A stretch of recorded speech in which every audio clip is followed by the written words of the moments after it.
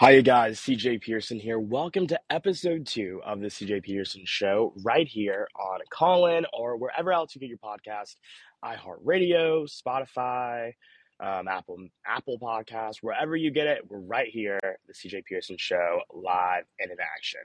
Now, guys, so a little bit of a personal note here. So I'm actually just finished moving. It's why the episode here is a little late.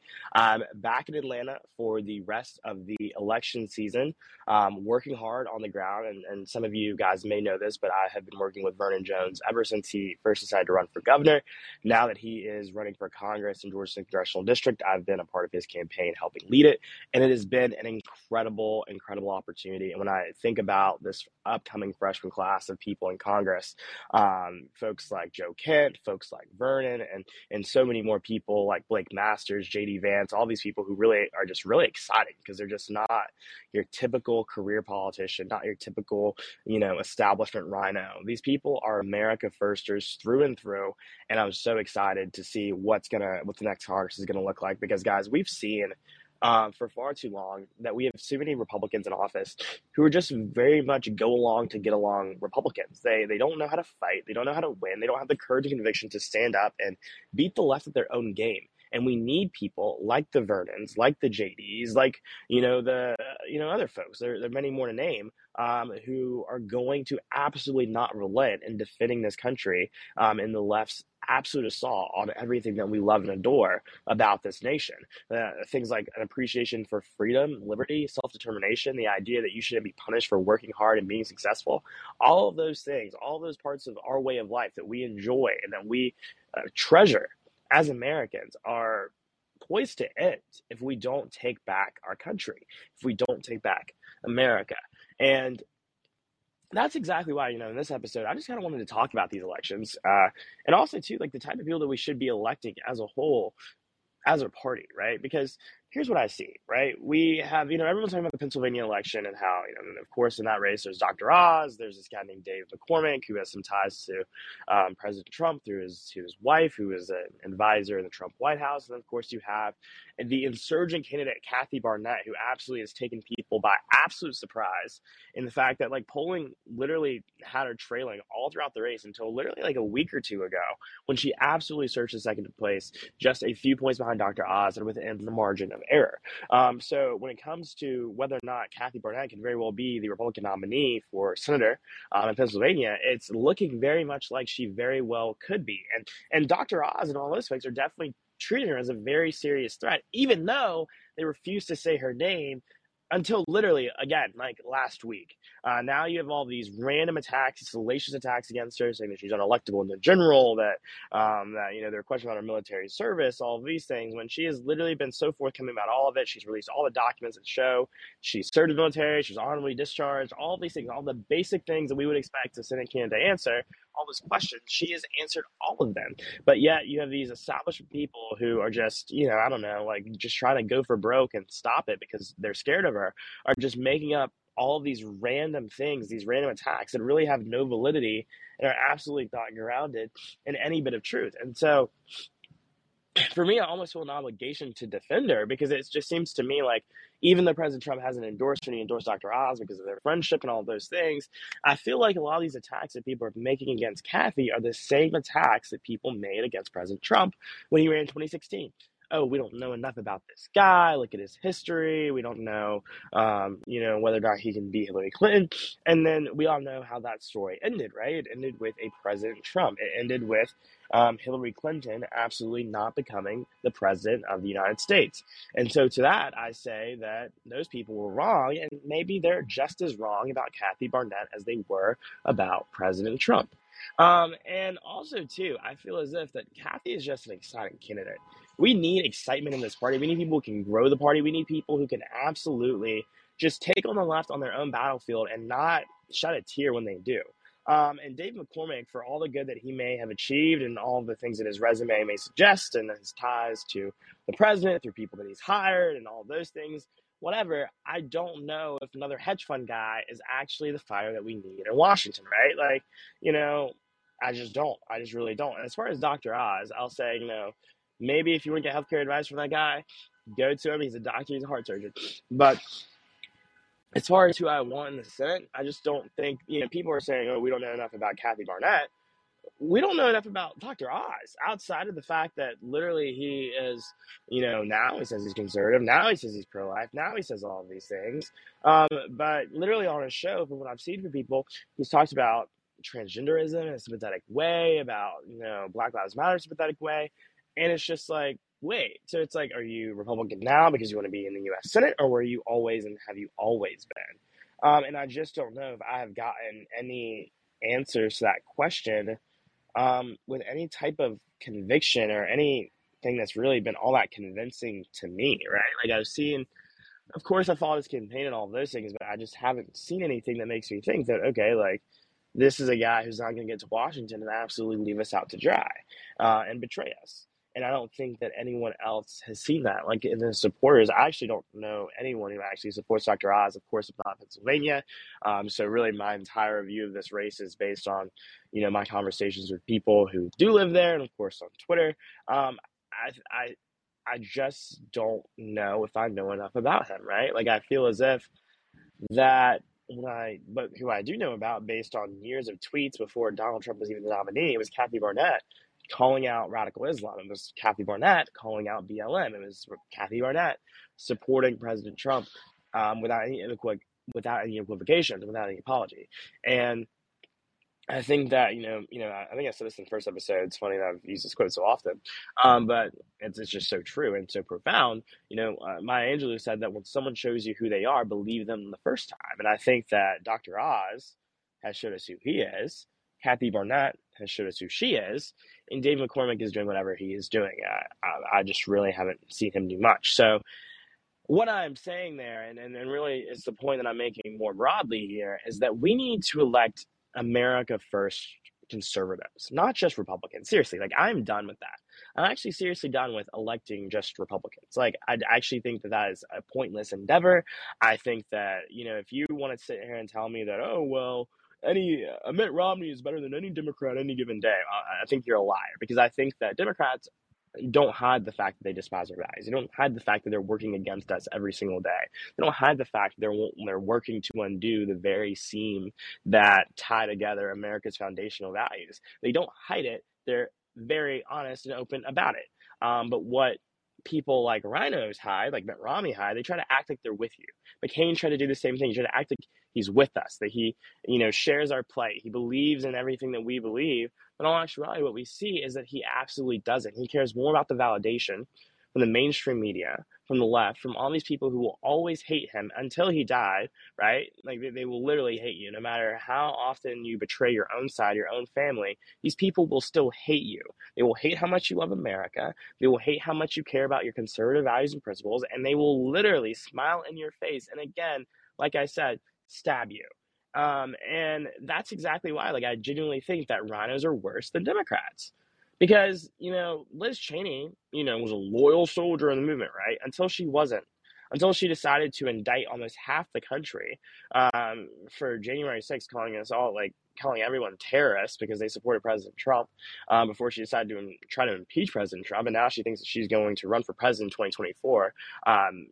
Like this woman is absolutely delusional, and much like her father, it's just the same, just age old type of Republican Party that we need to just not need to jog away from. We need to run away from it. It's absolutely killing our party. It's not the type of party that young people like me want to be a part of. It's not the type of party that's going to grow our base, and it's not the type of party that's going to win elections in 2024 and beyond and remain competitive, for years to come. Liz Cheney, Mitt Romney, John McCain, Lindsey Graham, all those folks, they represent a dying type of conservative, one of which that is more concerned or actually maybe I should say more fearful about cancel culture than actually doing what the voters of their state, their district elected them to do, to actually grow a backbone and fight for the values that they ran on. Fight to abolish the IRS, to actually cut spending, not send $40 billion to Ukraine to fight some proxy war against Russia. If we want to go after Russia, then go after Russia. Don't gaslight the American people into thinking, oh, we're doing it for everyday Ukrainians who, no. This is about the military-industrial complex trying to fight this proxy war with Russia. And why are they trying to do it? think about how much money they stand to gain from that $40 billion. This isn't direct aid. This isn't a stimulus check. This isn't going into the bank accounts and all of those things of the Ukrainian people. This is being used to buy weapons. This is being used to fight this war. And who profits from all of this? The very people that folks like Rhinos love. The folks that they love, the same people that donate to their campaign accounts, the same people that, give them countless dollars and all the money in the world. Those are the types of people that want to send $40 billion to Ukraine. Not because they actually give a damn about everyday Ukrainians or what's happening in the country, but because they want to cash a check. They want to cash a check. That's their incentive. That's their motive. And they try to lie and pretend. They try to emotionalize the entire issue and say, well, if you're against this, then you must hate people in Ukraine, or you must, absolutely, be a Russian sympathizer. And it's like, no, none of that actually. I actually believe that Russia is not our friend. But I also believe that America has far too many problems in our own backyard to be worried about fighting wars either in person on the ground or via proxy, as we currently are, than just actually just dealing and addressing the issues that are happening within our own borders, or even outside of it. I mean, directly outside of it, right? The southern border, where people are literally running across our border like it's a, I don't know, like buy one get one free sale at your local boutique or clothing store. Like, you have people literally storming our borders like every single day, and Democrats aren't talking about that. The left isn't talking about it. Republicans are trying to, but they're not actually doing anything about it right now. Like, and sure, I'll give us, I'll cut us some slack. We don't have the White House. This is a Joe Biden created crisis, yes. But there are also tons of people in the Republican Party at one point who were like, well, the wall's too expensive. But sending $40 billion to Ukraine isn't too expensive. So actually securing our border, ensuring that fentanyl isn't killing children and other people, ensuring that, I don't know, terrorist attacks don't occur, that, illegal aliens aren't killing American citizens, isn't worth the expense. But sending $40 billion to a country that is notoriously corrupt, for the record. And by the way, everyone used to recognize this as a fact. Like, this isn't partisan at all, for the record. This is just a matter of fact. Everyone used to recognize that Ukraine was literally one of the most corrupt nations in the world. The New York Times even wrote an article about it, talking about how corrupt Ukraine and its history of leaders are. Even President Zelensky, and even worse, the president before, I think it was President Yankovic. Correct me if I'm wrong, but like, just notorious corruption has always been a part of the Ukrainian story. And so it's like, but now we're just like, hey, here's a blank check to go, do what you will with it, and we trust you. And what's interesting about that $40 billion, and this happened in the Senate this past week, and again, all relates back to the point that I first made in the beginning, and the title of this podcast here, why it's important to elect conservatives, America First conservatives, and not just Republicans. Rand Paul said, okay, if we want to send $40 billion to Ukraine to fight or whatever, okay, cool. Well, I want to safeguard in this bill. I want to make sure that we have an independent audit, or an inspector general, was the exact language he used, to make sure that this money is being used the way in which it was supposed to be, the way in which we are intending for it to be used. I just want to make sure there's a check and balance here. There's a little bit of oversight. And so he basically, goes on the Senate floor. He's like, this is all I want. It's all I need. Let's add this to the bill. Let's make sure this is a part of the bill so that, this isn't skirted, that we know for a fact, we're going to know that this money is being used the way in which we have appropriated for.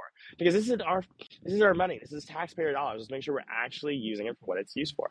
And this was a big problem for a lot of his colleagues. They thought, this was grandstanding. This was ridiculous for him to make this request and all of these things. And it's just like, wait, so it's ridiculous to have oversight for $40 billion? If I give someone $100 for a specific thing, I want to know that they spent that $100 the way they said they were going to spend it. Nevertheless, $40 billion? Like, this is exactly what I mean. There's too many people in Washington and Congress who may have an R behind their name, but are not our friend, not our ally, don't give a damn about you or I or the America First agenda, and we should not treat them with kitty gloves. We should call them out.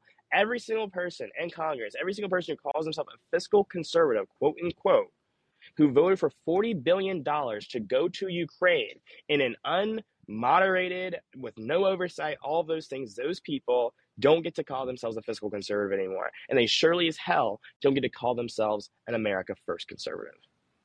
They don't. Not one bit. Not at all. And I don't mince my words when I say that. People say that's divisive. We need to have a Big Tent. There's room for everyone in the Republican Party. Yeah, there are, but there's not room for people who absolutely betray the values they claim to profess every single day. Like, you don't get to say, oh, I'm a fiscal conservative, oh, I believe in smaller government, when every single vote that you take seemingly seems to grow the size of government. It also seems to grow our national debt, our deficit. And just spending it haphazardly because you don't give a damn, because it's not your money. It's not coming out of your bank account. It's coming out of the taxpayer dollars. You don't care because it's not affecting you. And so that's my issue here, right?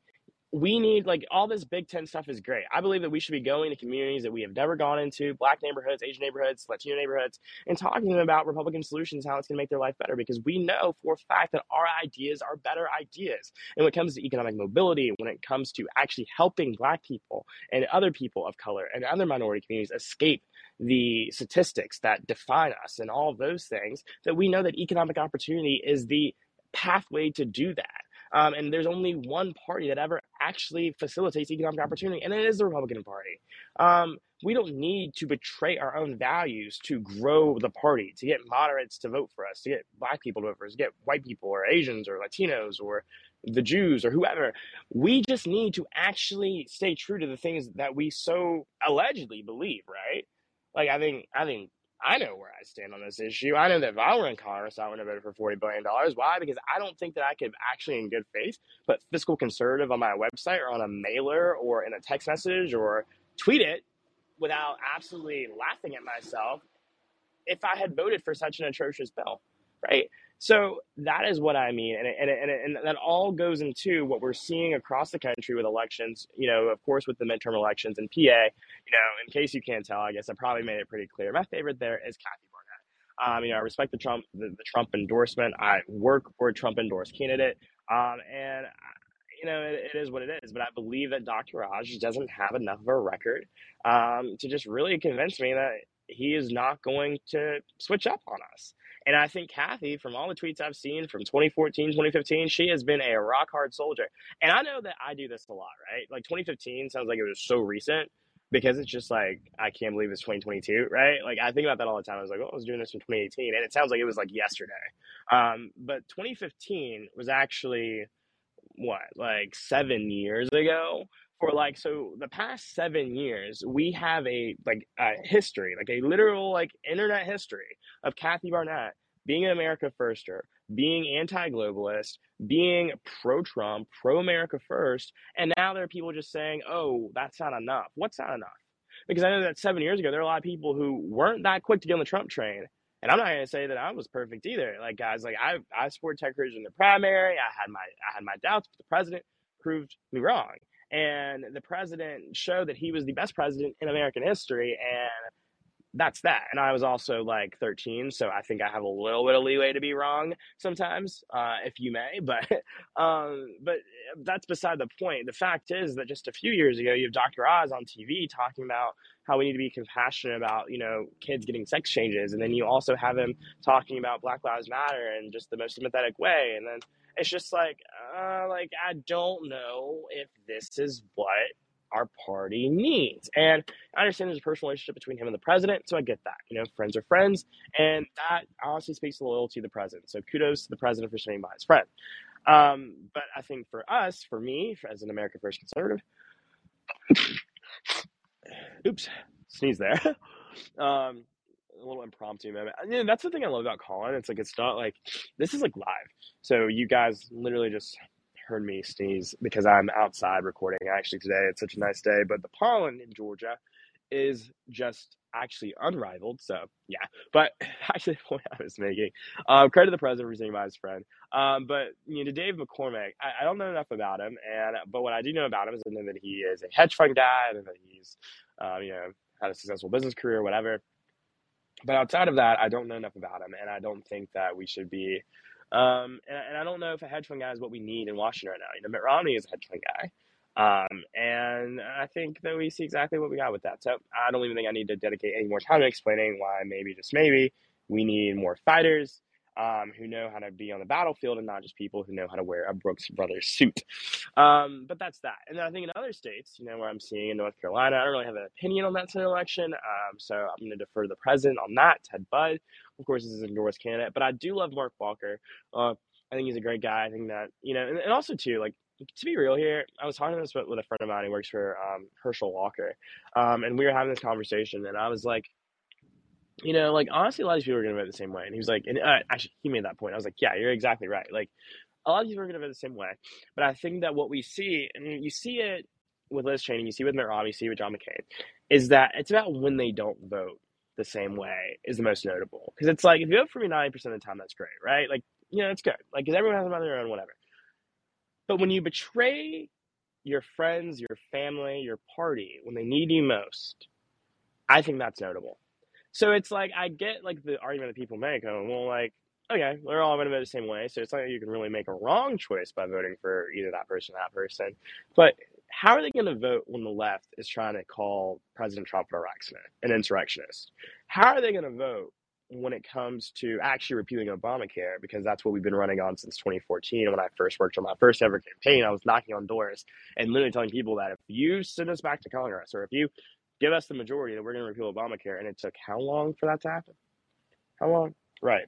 So that's the point I'm making. I think that friends are not just friends during the good times, during the good days, during the easy votes. They're friends during the hard votes. They're friends during the times when the media is turned against you, when the narrative maybe is not the most sympathetic to your cause or your agenda.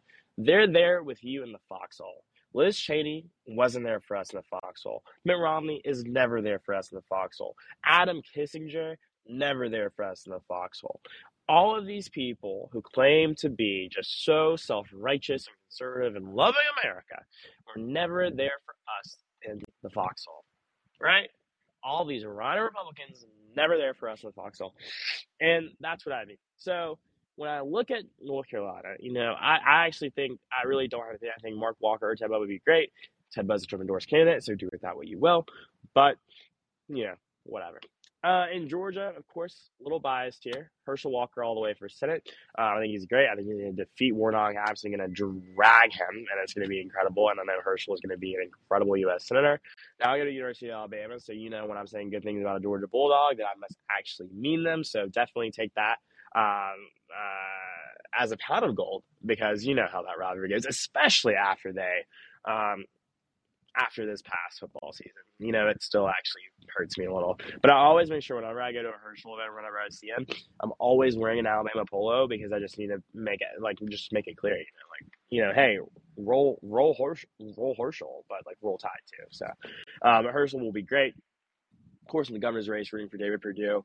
I think that he is going to do incredibly well. I think he's going to overperform these polls that have come out. I think that what we're seeing in Georgia right now is actually a crazy record-breaking early voter turnout that we haven't seen since 2018. And so I think that a lot of these polls aren't accounting for that. I don't think they're talking to the people that are actually turning out right now. And I think that when you think about the polling and what I've seen, and also the early vote count, Republicans are actually leading Democrats in early voting, which is almost kind of unheard of. Like, Democrats love to early vote, Republicans love to vote on election day. So I'm very curious to see if we see a record on election day, or if we're just seeing a majority of people already cast their votes during early voting. That remains to be seen. However, what we do know for a fact is that I don't think that Brian Kemp's supporters are all that eager to just randomly vote, right? Like, if they haven't voted since 2018, why would they vote now? There's no reason to for them, right?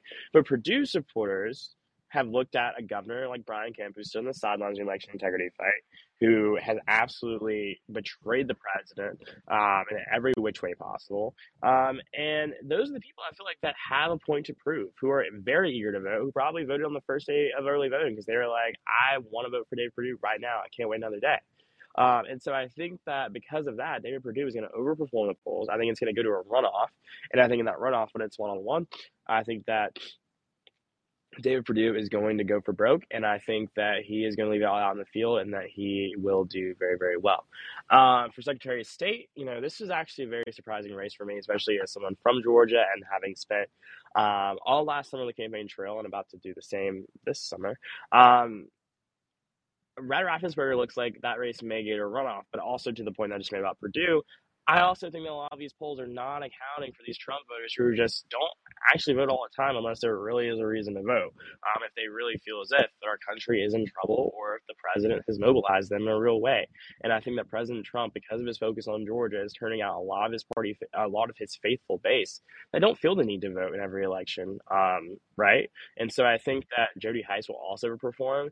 But as of now, the polling looks like it will go to a runoff. I don't know. Again, what I've seen on the ground is nothing like that. I see people absolutely disgusted with Brad Raffensperger, but it looks as if that he's showing at least a little bit signs of life. So I guess we'll see what happens there. The AG race in Georgia, I'm going to bet on Chris Carr in that race. I think that he is just going to win. As far as we have insurance commissioner Patrick Witt. He's a friend, rooting for him, hope he wins. And yeah, of course, when it comes to congressional races, Georgia 6, of course, Donald Trump just endorsed Jake Evans for there. Another America First guy who's going to be an incredible part of this freshman class that's coming in. That race also looks like it's going to go to a runoff. There's going to be a lot of runoffs in Georgia. So all of you folks in Georgia, or those of you folks not in Georgia, just absolutely count your blessings, because that means you don't have to change your channel every time a political commercial goes on. Your mailbox is going to be full of mailers, and your text messages won't be blowing up with people telling you to go vote. So count your blessings there. People in Georgia will not have it nearly as easy as many of you. And so that is definitely something to be thankful for. But to those in Georgia, and especially those in Georgia 10, a little biased here. Again, I work for Representative Vernon Jones.